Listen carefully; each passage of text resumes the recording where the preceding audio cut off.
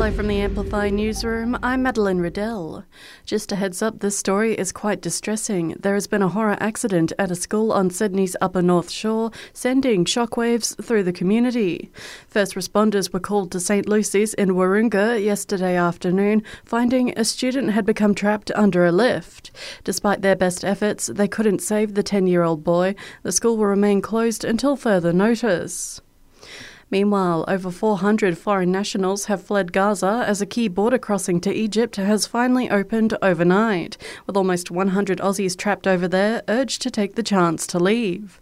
It comes after a deal was brokered between Qatar, Israel, Hamas and Egypt to bring foreigners and some injured Palestinians out.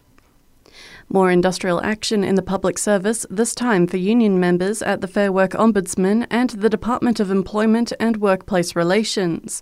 Several workers, including many here in Canberra, will walk off the job for 1 hour from 11 a.m. today over an ongoing pay dispute. Our members and APS employees have been disappointed with the government's approach on pay, and we want to see the Albanese government come back to the bargaining table with a revised pay offer.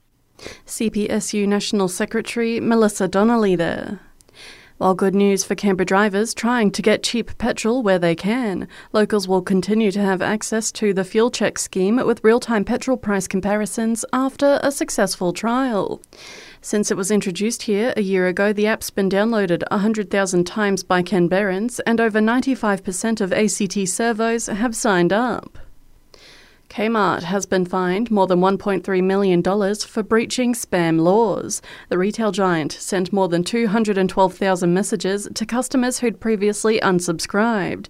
The Australian Communications and Media Authority's Nerida O'Loughlin says it's the latest offence in their subscription crackdown. Customers find it really annoying when big brands don't take notice of them telling them they don't want to receive these messages. So we've taken enforcement action recently against companies such as DoorDash and Ticketek and Uber. While hundreds of people are expected to flock to GIO Stadium later this morning to farewell beloved long-term Brumbies member Gary Quinlivan. Quinzo passed away aged 86 last month. He's been described as the heart and soul of the club since it started in 1996. For those who can't attend, the service will be live-streamed from 11 a.m. And Crocs is teaming up with McDonald's for its latest shoe collab. It follows the release of a Shrek-themed clog earlier this year. And that's the latest in news. We'll have another update for you right here later this morning.